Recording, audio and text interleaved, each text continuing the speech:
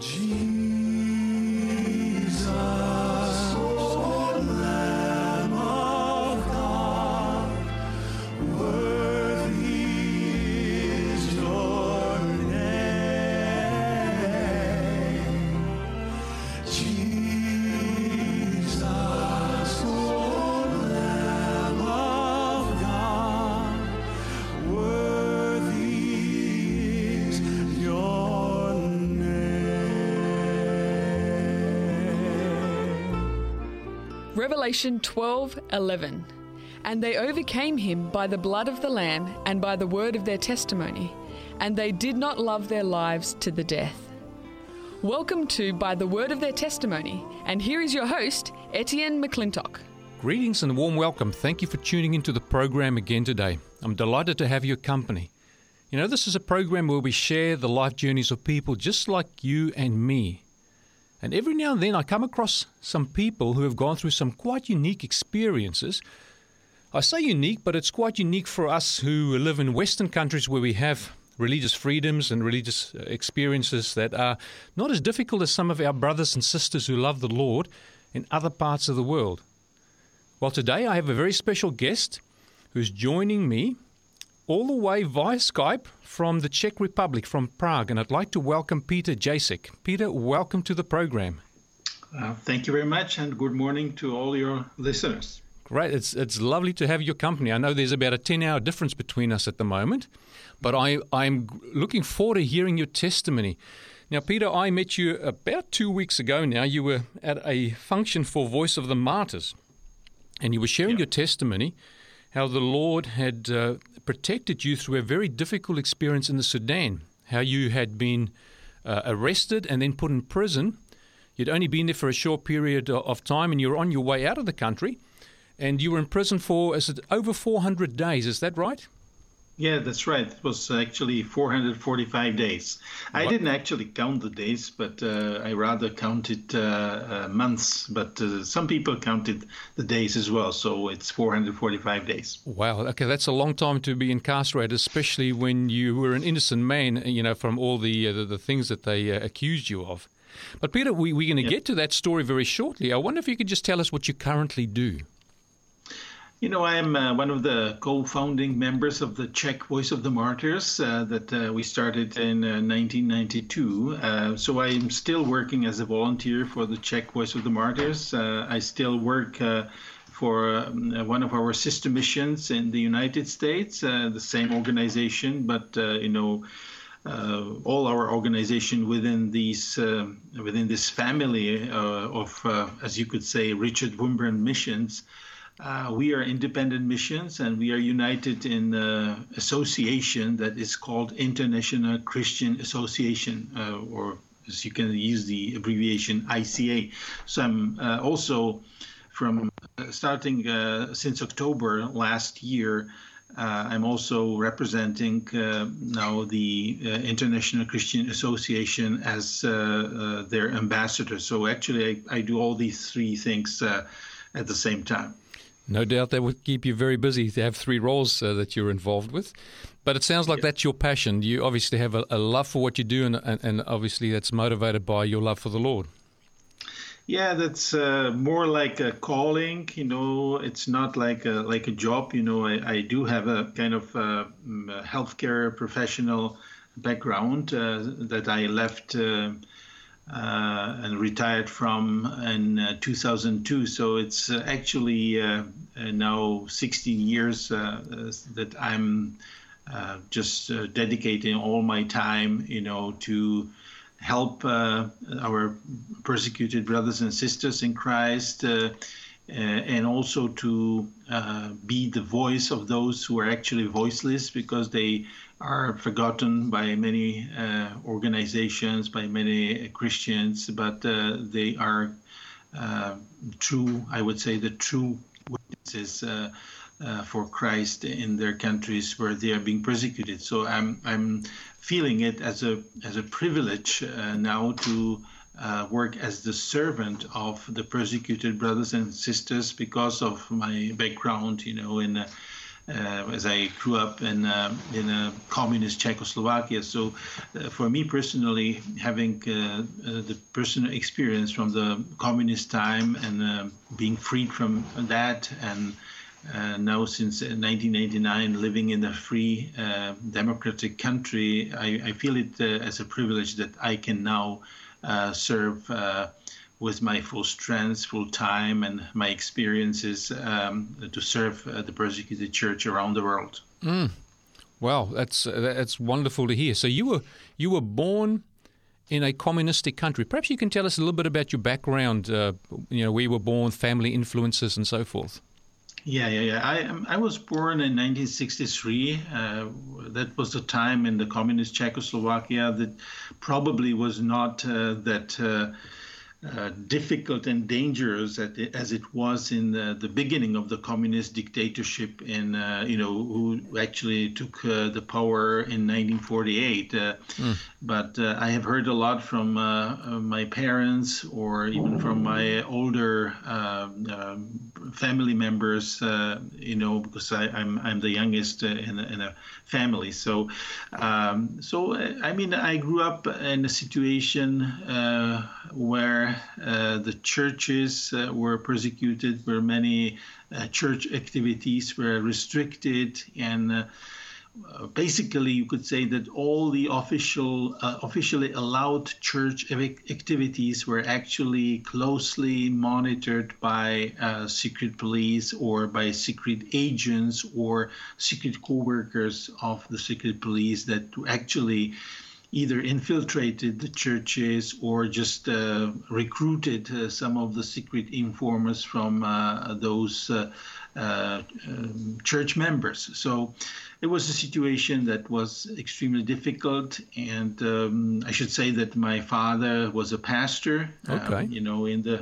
In the Czech Evangelical Brethren Church, which was at that time officially allowed, but as I said, was also kind of infiltrated by many secret agents and closely monitored by secret police. This actually, all these surveillance and these infiltration of the Secret Service, and especially, I would say, the infiltration of the Secret Service, especially among the leaders of the whole denomination, actually led my father in his late 50s, to actually leave the official church and just start working as an ordinary worker, but continuing his work just in the underground church. It was also quite strong and influential in the former communist Czechoslovakia. So really he started taking ordinary work, and he was a self-supporting minister in the underground church then.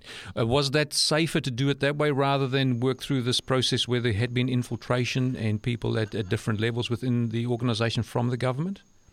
I would say it was probably more dangerous to work in the underground church, but it was more efficient from the perspective of the properly functioning Christian church. So, this allowed us to do things, and to my parents. And at that time, of course, I was already involved in that work, even though I was still kind of like a teenager.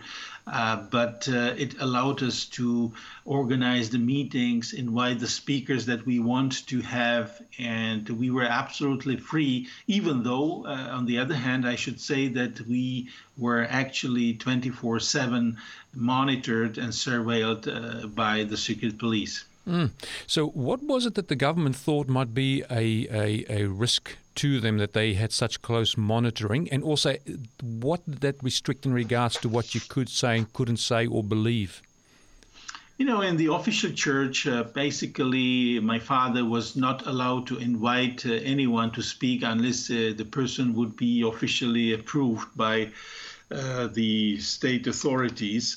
and everything should have been later on reported. So if there would be a speaker who was not officially registered in that church, that would be impossible for my father to invite that person to speak. So, and my father felt like, the structure of the officially allowed church was basically compromised with the Secret Service and with the power of the authorities. So he felt it like that he will be much more free if he will do it just everything unofficially, everything underground, and just to be only dependent on the guidance of the Holy Spirit. Understand. So to become a Christian at that time, say to join your denomination, how easy would that have been? The church activities such as evangelism was under communism very much restricted. Christians were not normally allowed to do street evangelism. All activities were just restricted to the church buildings. And, I remember that even at the time when we already were kind of transiting and we were working closely with the underground church, we were also trying to use the church, especially at the nice summer days, my older sisters were playing the organ in the church and we were just waiting for people who entered the church because they listened, they heard the music. So, yes. Of course, as we started to share the gospel with those random visitors of the church, I remember it was a wonderful time because many of them decided to follow Christ after we shared the gospel with them. And of course, later on, when this activity was somehow brought to the attention of the secret police, then even secret agents came and kind of pretended that they're interested to receive Christ and were trying to get us out of the church because, they knew that in the moment we would leave the church building, we could get arrested for these activities. So I think at that time we just used this possibility, this opportunity to share the gospel. But I can tell you that later on, when we just shared Christ from person to person, it was probably much more effective than just, wait for the person who enters the church building. So step by step, as our relationship with the persecuted church grew stronger, I think it was more and more clear to my parents that the work in the underground church would be actually more free. That would be that freedom that no authority can give you or no authority can actually take away from you.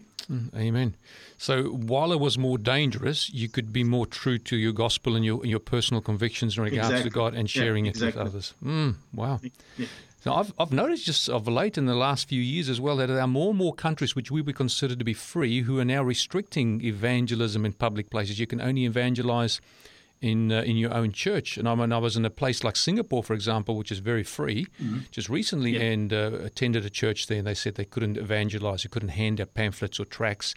They could only evangelize in their own church. So it seems like that experience that you grew up under is also now starting to permeate more and more countries around the world, even those we consider to be free.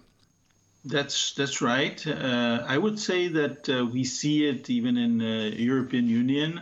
We see a lot of limitations, even though I would still consider, like our country, Czech Republic, like relatively free, probably maybe more free than any of the former or any of the Western countries or United States or Australia. We can still do whatever we want, evangelism on the street. We can even still go to schools. I would say we still have a lot of freedoms, but we see step by step how our freedoms are being limited by maybe at the beginning like a subtle, restrictions and something that actually makes it more difficult for Christians, especially if they really want to stand boldly in Christ and just keep and live according to the Word of God. And that's something that I would say that every person who actually wants to live godly life in Christ Jesus, and I'm now using Apostle Paul's words from 2 Timothy 3:12, Yes. should expect persecution. And that's what I would say we see in this world gradually being our freedoms being more and more restricted. Now, I'm just wondering, while you were growing up under these circumstances, which obviously weren't ideal, they weren't really free,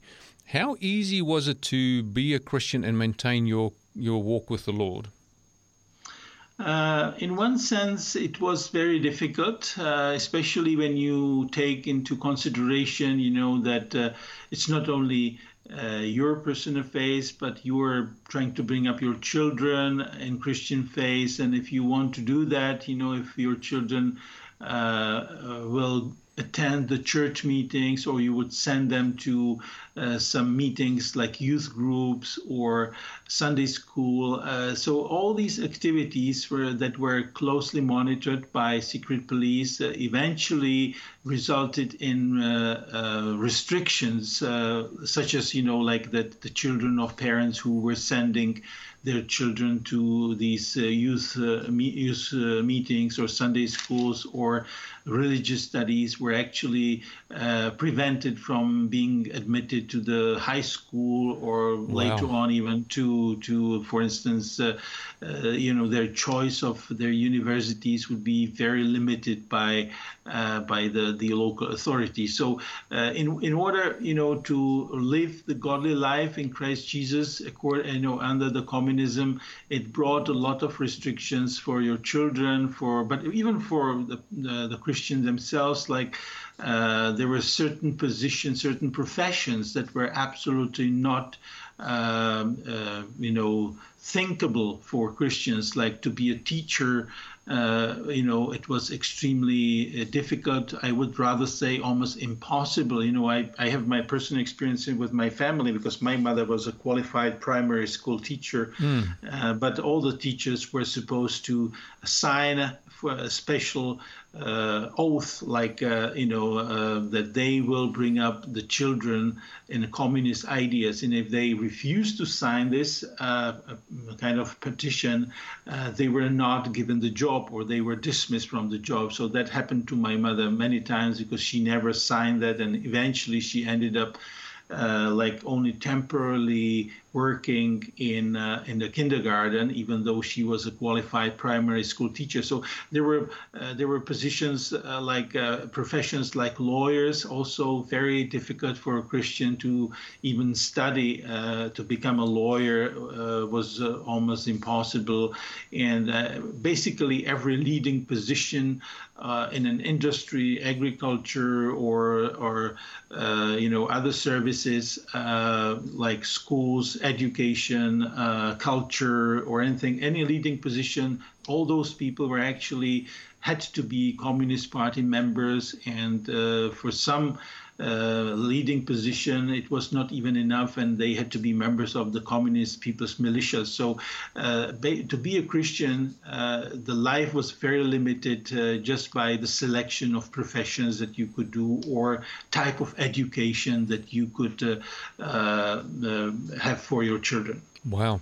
So it sounds like to become a Christian, the cost was actually quite high for people. And, the Bible often talks about us counting the cost.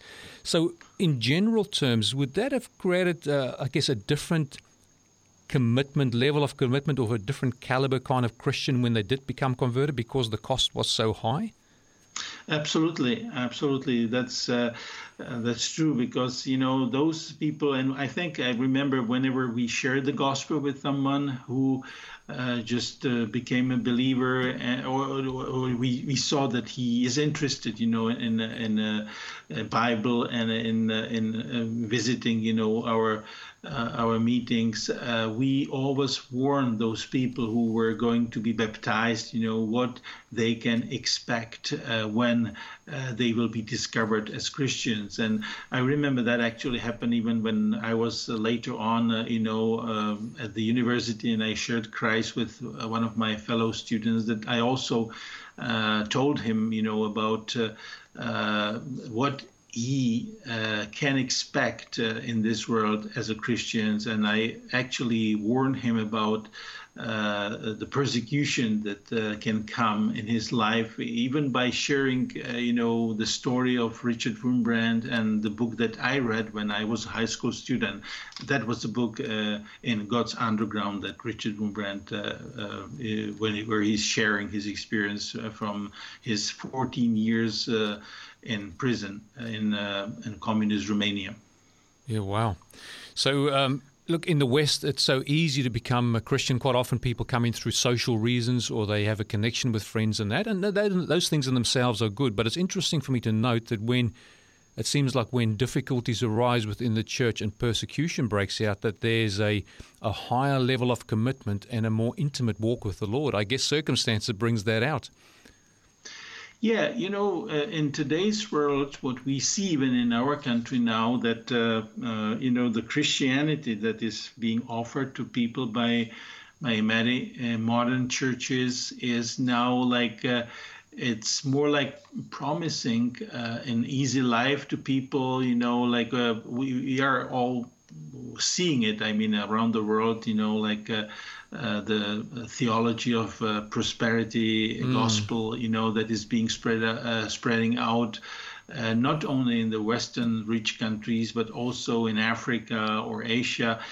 So that's something that is far away from what we've been preparing people for to expect under the communism and under the persecution. That I think that people really had to evaluate, what they can lose, but we clearly could see in many people's lives that the positive things and the peace and the eternal life that people were receiving, so that completely outweighed, weighted, all these negative things that people were also being warned of and being prepared for. Wow. So if you look back in your life, is there a particular time where you can say, yeah, this is where I've made my decision for the Lord? Or is it just something that you grew up and it was just a natural consequence of your upbringing, your family Christian involvement? Of course, I grew up in a Christian family, which I'm very thankful for. But, Christian faith cannot be really inherited. Sure, that's right. This is nothing, to be inherited. It's something that we have to be born into the kingdom. We have to be born again. So, amen. Of course, there was a time, even in my life, even though I was reading the Bible every day, since I actually was able to read. But I remember that before that, even especially like under the communism, when my father was a pastor, and of course, as a pastor's family, we had to move quite frequently from place to place.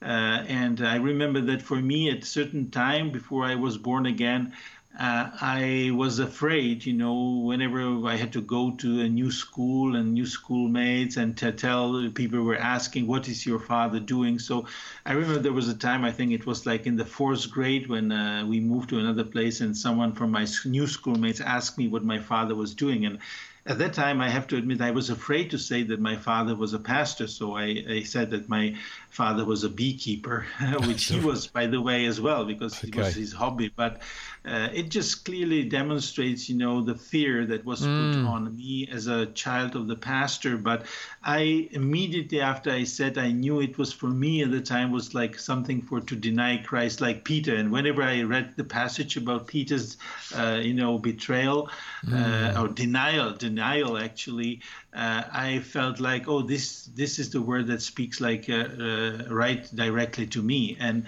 I always, later on, I think it was when I was 15 years old, 14 years old, I think that was 15. Sorry, 15. When I was 15 years old, I attended one of the Christian youth camps, which was not in our country. It was in Eastern Germany at the time, and it was a kind of, well, I could say, also unofficial underground youth camp. And as we spoke Czech, and it was in German-speaking countries, so we were kind of like covered by the language barrier, and nobody could report us. So at that time, we felt really free. And I think at that time, it was like, the word from the scripture that really spoke to me was from 2 Corinthians 5:10, where Paul says, "For we must all appear before the judgment seat of Christ, so that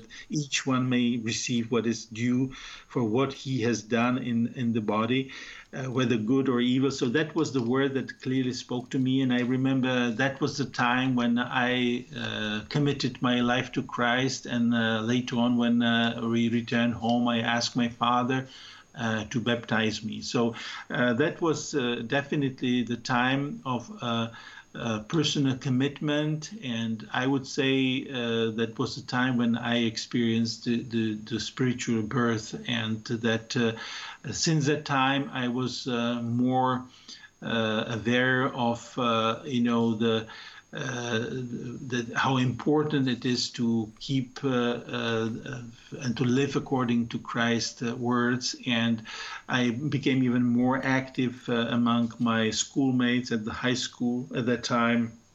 And I can say that I was always kind of like wondering whether the Lord would give me the kind of second chance, to not to deny him, but just to really confess my faith,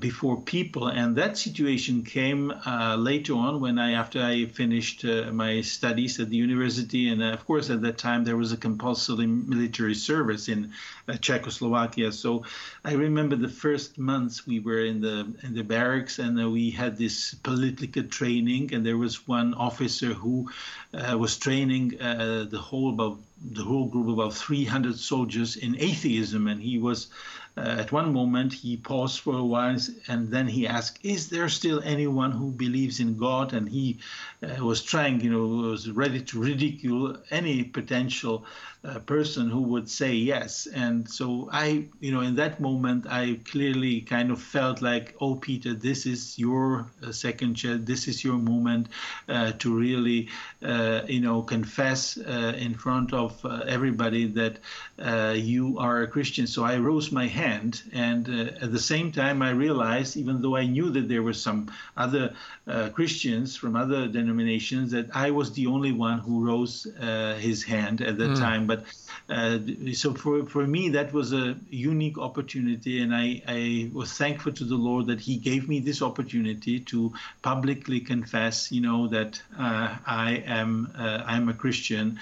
And surprisingly, the officers were very respectful, and they actually later on even appointed me to a much more important job, and actually trusted me much more. And I was really doing some very important job that just showed that they respected my faith, and they were just maybe kind of surprised that I was not afraid to say that I was a Christian at that time. Well, praise the Lord, because that was obviously a very brave move on your part, for the potential of ridicule, and of course also for the potential of persecution, and not giving favorable positions. But dear listener, you are listening to By the Word of Their Testimony, and my special guest via Skype from the Czech Republic, from Prague, is Peter Jasek. So we are just going to take a quick break, and we'll be right back after this short message. Stay tuned. Decision time. The steps involved in making a decision are this. What you think causes your feeling. The way you feel determines the way you act. If you have stinking thinking, it leads to negative feelings. Negative feelings lead to negative behaviour. In Proverbs 23:7, it says, "For as he thinketh in his heart, so is he." Maybe it's time to have a checkup from the neck up.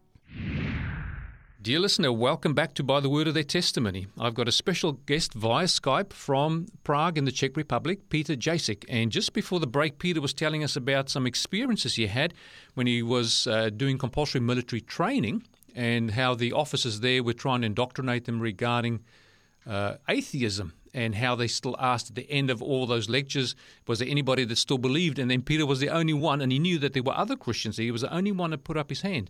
So that persecution, Peter, obviously would have prepared you somewhat for what was lying ahead, because, dear listener, if you've just joined us, Peter was put in prison, falsely accused and put in prison in the Sudan for 445 days and suffered persecution in prison.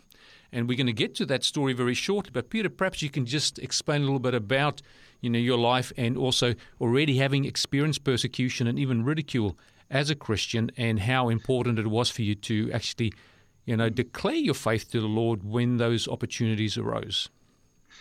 I think my great example in my life were certainly my parents, because, even before this experience at the military, I've already witnessed, both of my parents being arrested and interrogated at the same time one day, and they were missing when I came home from a high school. So, that experience in the military was already a time when we were really facing open persecution and interrogations and surveillance 24/7. So, in one sense, for me, that was already like time when we were deep in this persecution, and the Lord had prepared us for that in the previous life and experience. But I was also sharing, Christ with some others, even in the military, and that for us, and for me personally, was like living daily with the danger of suffering consequences because of the Christian activities. But I think that was all what how the Lord was preparing me, for the time that was supposed to come many, many years later.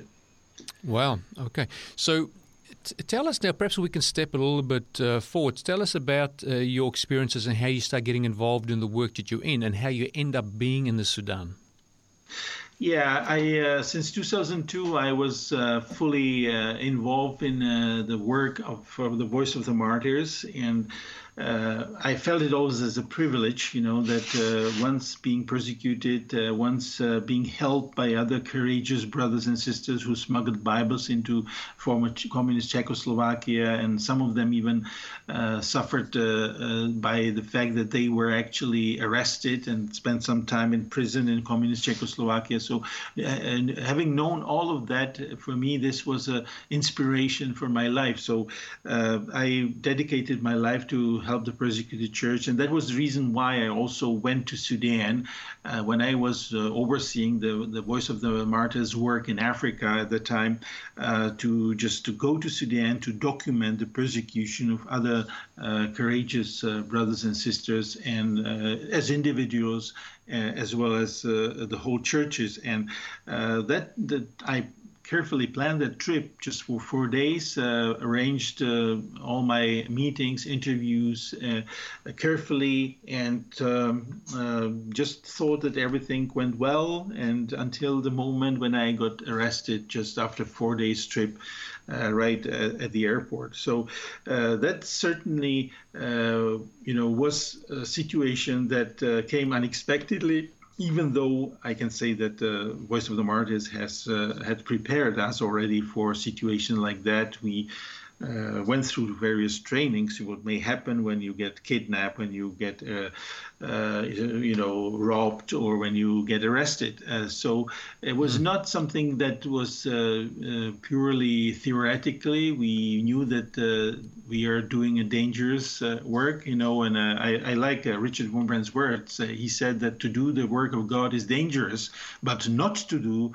the work of God is more dangerous. Wow. So my family, we all were living with knowing, that what type of work I was doing. My My wife often joined me on my trips. My children sometimes also joined me on my trips. So the whole family knew that the type of work I was doing. But until the day when something happens, you really are taking it not completely seriously, and it is just in the sphere of theory. But when it came to the practical moment, when I got arrested, I think it became just a reality that started to, I would say, change and transform our lives in even a deeper way. Well, I'd like you to unpack that, what you mean by deeper way. But just before that, perhaps you can just give us a little bit of background of what the circumstances were in Sudan. Why were people being persecuted there?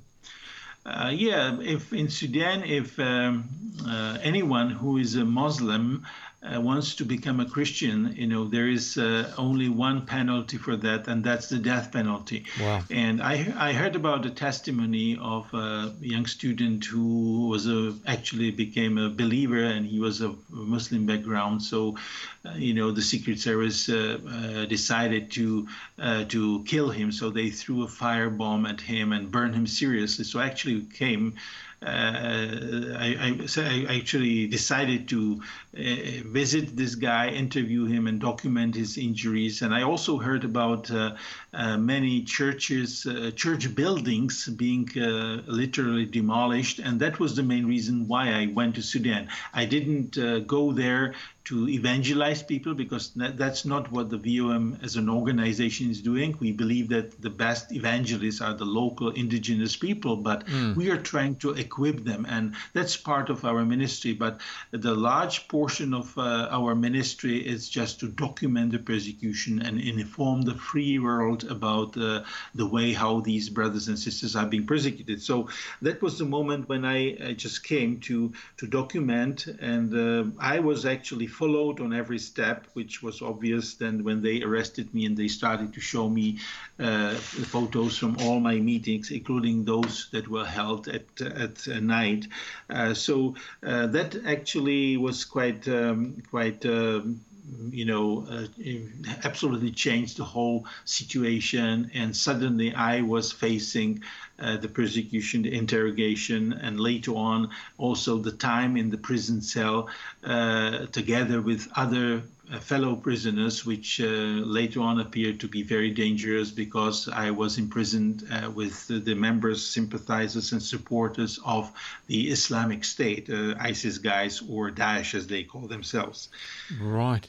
So you're in Sudan, you do your 4 days of work, you have your meetings, you document all your information, and then you're about to leave the country. What happens? And then right after I got my boarding passes for all my flights through Nairobi and Amsterdam home, and I just wanted to go to the passport control. The secret police arrested me and confiscated my old technique, laptop camera, cell phone, video camera, every potential, the hard drive or SD card, anything, and they started to interrogate me. And later on, it was obvious that they delayed my flight so that I could not fly, and actually then took me to their headquarters and did almost 24 interrogation. So that was kind of like something that showed that they were following me on every step. Wow, and you weren't aware of being followed until you got arrested? I wasn't aware of that, even though I could say I could expect it somehow, but I was trying to do some meetings in a very noisy restaurant where you could hardly be recorded. Okay, so you're taking steps to protect yourself as much as you possibly. I did. And also we, the interview of the Muslim background believer was done at night. I was warned not to take photos of any of these sites where the churches were demolished, but we have visited these sites at night. So that at least I could see. So, I mean, we normally do all these precautions, but it still was it has not prevented me from being followed, and which is quite easy in Sudan, to follow a Westerner in that country. So they confiscate your laptop, they confiscate your camera and your phone and everything. Do they find damning material from their perspective on that? I think for them, I had some photos that I deleted, but of course they were able to restore the deleted photos, which I was supposed to, and I was trained to do that. I was supposed to rewrite, the deleted space with a special program, but I would say that was probably my mistake that I did, or maybe I didn't have even time for that for this short trip to rewrite all the space that was deleted with some of the photos. So of course they had the photos of the student that got burned, and they probably used it as an evidence actually against me. Yeah. Wow. So you really got to have some really good training and have your whereabouts. It's not a relaxed kind of a employment that you find yourself in, working for the Lord in this capacity. No, it was something that I was somehow prepared for, but still, as I said, until you realize that you get arrested, that's the moment that when the theory come into practice. So what are the charges they end up bringing against you?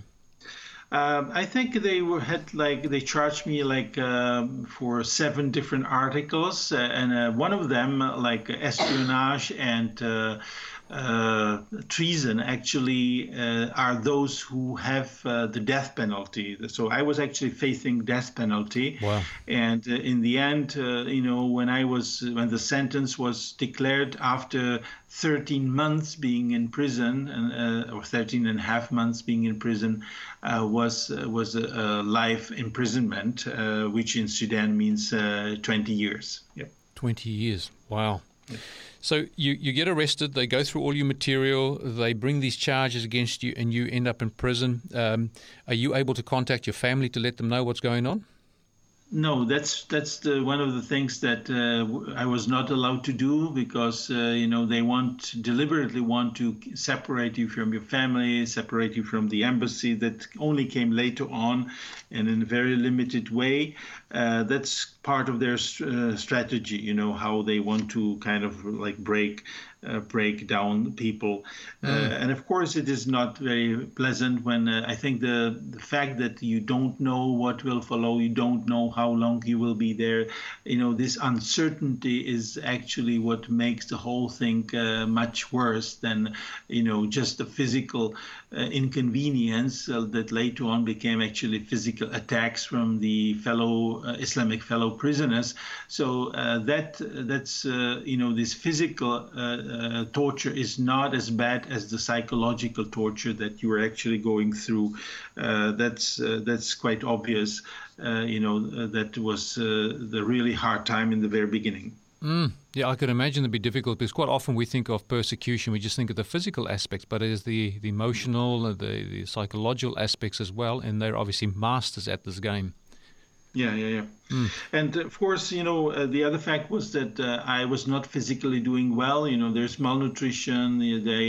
I was also on a hunger strike, and then they discovered, when they took me to the hospital, they discovered that I was even anemic. So, all these factors that you don't have enough hemoglobin and you don't have enough oxygen in your body actually then explains being more depressed, sure. Not being able Fatigued, to concentrate your yes. mind on even scriptures. But I can say that the Lord still was helping me and reminding me some of the scriptures, even though I was not able to memorize the whole verse as I would normally, if I would be healthy, would be able to do. So definitely, this whole situation is something like, the words from Isaiah 48:10 was kind of like a leitmotif of this, what the Lord says, I have refined you and tested you in the furnace of affliction.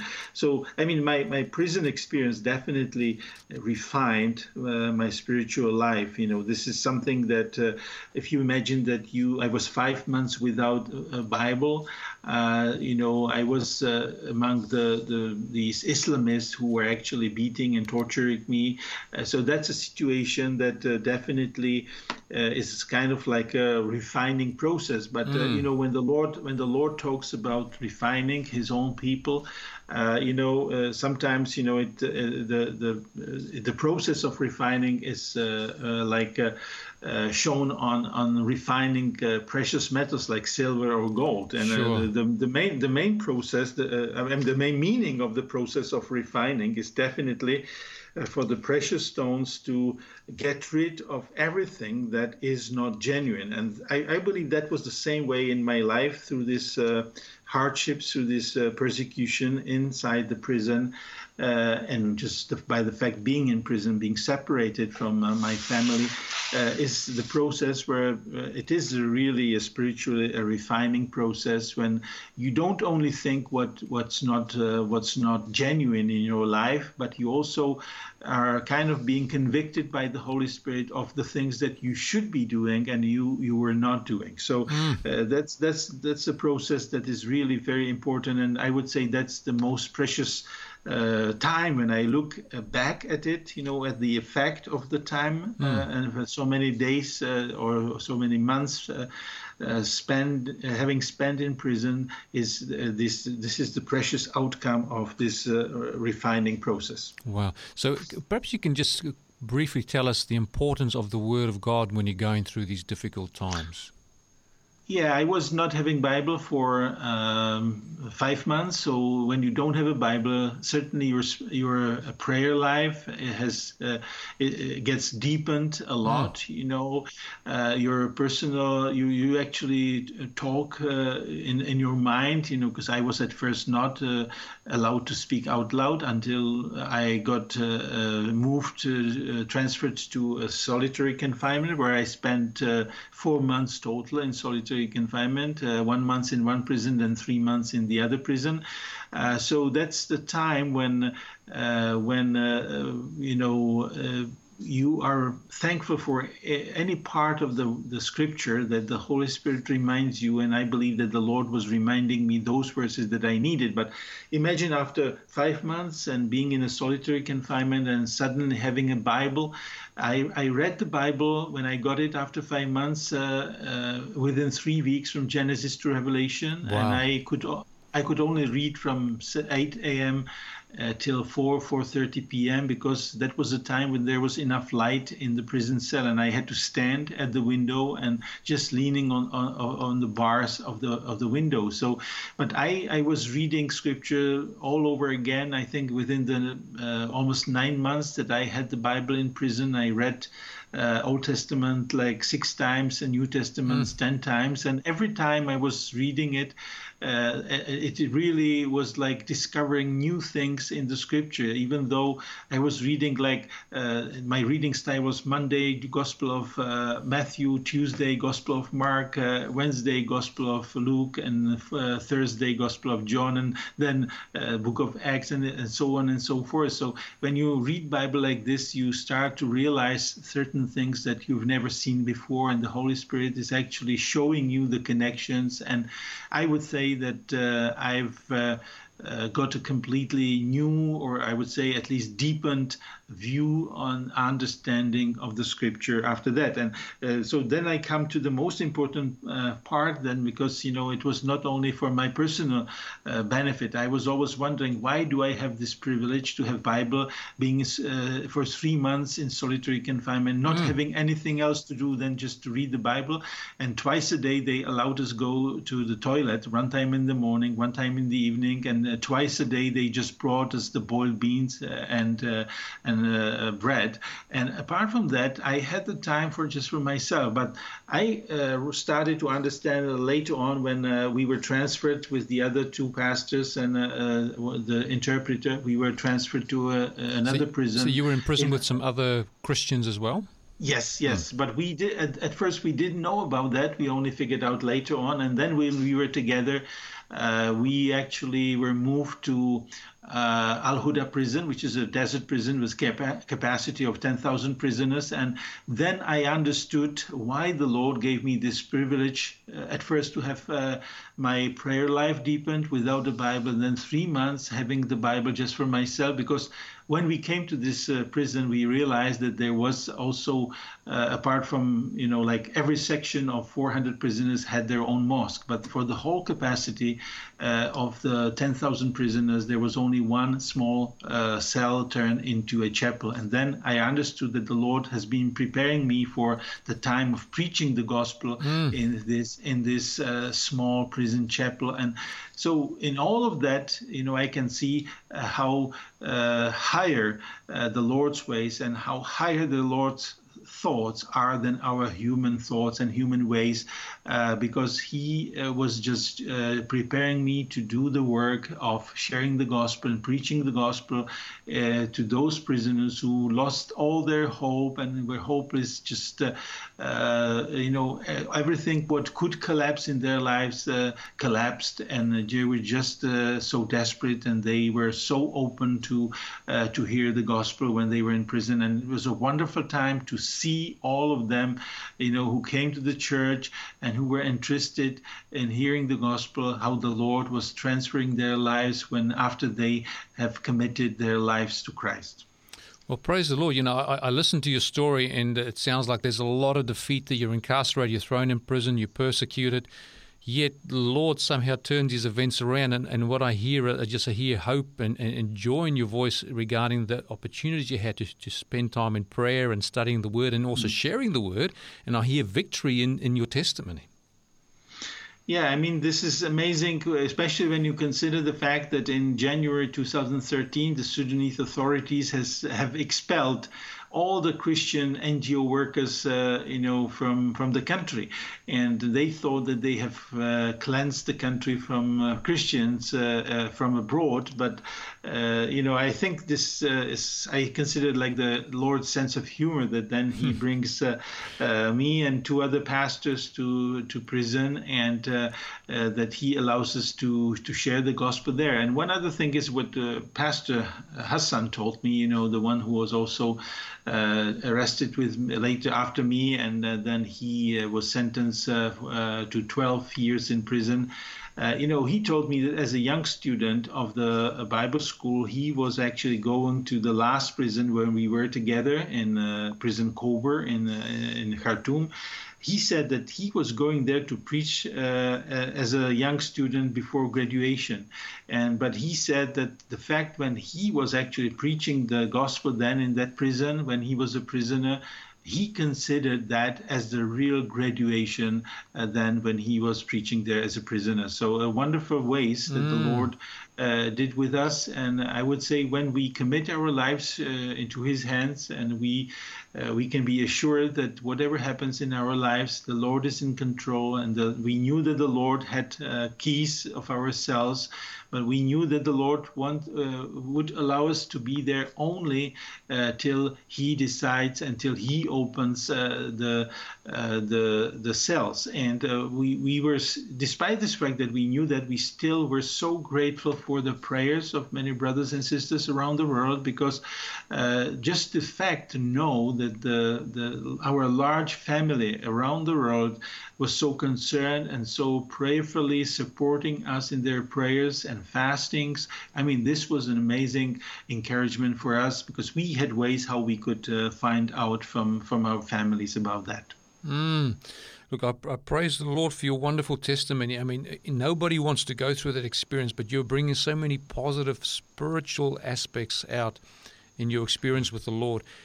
I guess God's grace is sufficient for us in any circumstances, and we experience more of his grace and love when circumstances dictate us to rely solely on the Word of God and trust in God that he will bring a good outcome for us. Dear listener, we're just going to take a quick break and share our contact details with you. My guest is Peter Jacek from the Czech Republic. He is currently living in Prague, and we have contact via Skype. And we will continue our interview with him shortly after this break. Stay tuned. Thank you for joining us on By the Word of Their Testimony. If you would like more information about today's program, Or if you have any questions, please contact 3ABN Australia Radio by phoning 02 4973 3456. Or you can send an email to radio@3abnaustralia.org.au. You can also contact us on our 3ABN Australia Radio Facebook page. We look forward to hearing from you. Dear listener, welcome back. We're just at the end of our program, and the program you're listening to is By the Word of Their Testimony, and my special guest is Peter Jacek from Prague, and he's been sharing his experiences, how God has led him in his life, and also when he was suffering persecution in Sudan, being thrown into prison. Now, Peter, there's a lot of things we haven't touched on. I know that you were persecuted in the prison by fellow inmates. They were going to waterboard you, and the day they're going to waterboard you, God miraculously actually saved you from the waterboarding because you probably wouldn't have survived given your health. But how does a person survive these things, when they are persecuted for Christ's sake? I think this is not easy to answer because, we I would say when we feel weak, then this is what Apostle Paul says, then we are strong. So one thing I would like to emphasize is that this was never done in my strength. I would say that I was at the bottom of my strengths, but I would say that exactly what Paul says. When we are weak, we can experience the Lord's strength in our weakness. And I would just say that we should decide, to follow Christ at any price, whatever may happen in our lives. And the Lord knows our heart, and He knows that whenever we want to remain faithful to Him, He will give us strength to remain faithful. And I like the Psalm 116. It says that the Lord is a protector of the unexperienced ones, which is at least it is like in one of our Czech translations of the Bible. So, no one can actually really feel that he has strength enough, he has experience, and I believe that that's the perfect situation when we can experience the Lord's strength. We also appreciate the prayer support from my home church, from my family. And, I had this one interesting experience when I was actually almost approaching, the moment of being waterboarded. I felt such a supernatural peace. And I started to pray for those who were doing this to me or who planned to do the waterboarding, who were beating me with the wooden stick and who were just ridiculing me. And later on, when I got released, actually, I found out that at that time, there was a prayer meeting, a Bible study group where my wife attended, and the brother who was leading this group was actually being led by the Holy Spirit to stop discussing the Bible passage they were reading, but he felt like they needed to go on their knees and they proclaim the Lord's victory in the prison cell and about the situation that I was at that time at. And that was a perfect evidence how the Holy Spirit is actually interceding for the saints according to the will of God. And that's exactly what I should say.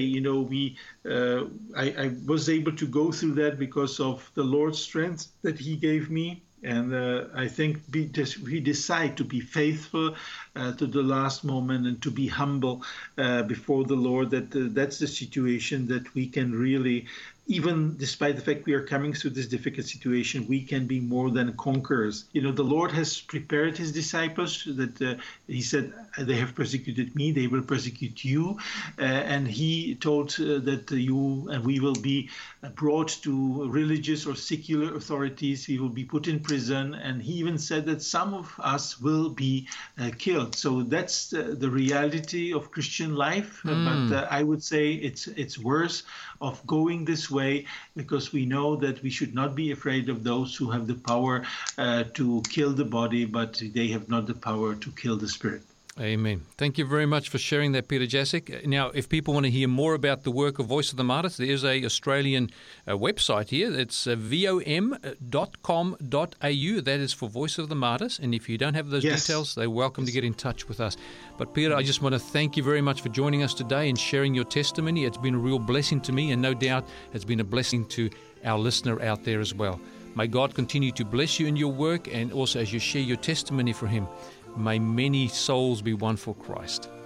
Thank you very much, and may the Lord continue to bless you and your ministry as well. Amen. Thank you. You've been listening to a production of 3ABN Australia Radio.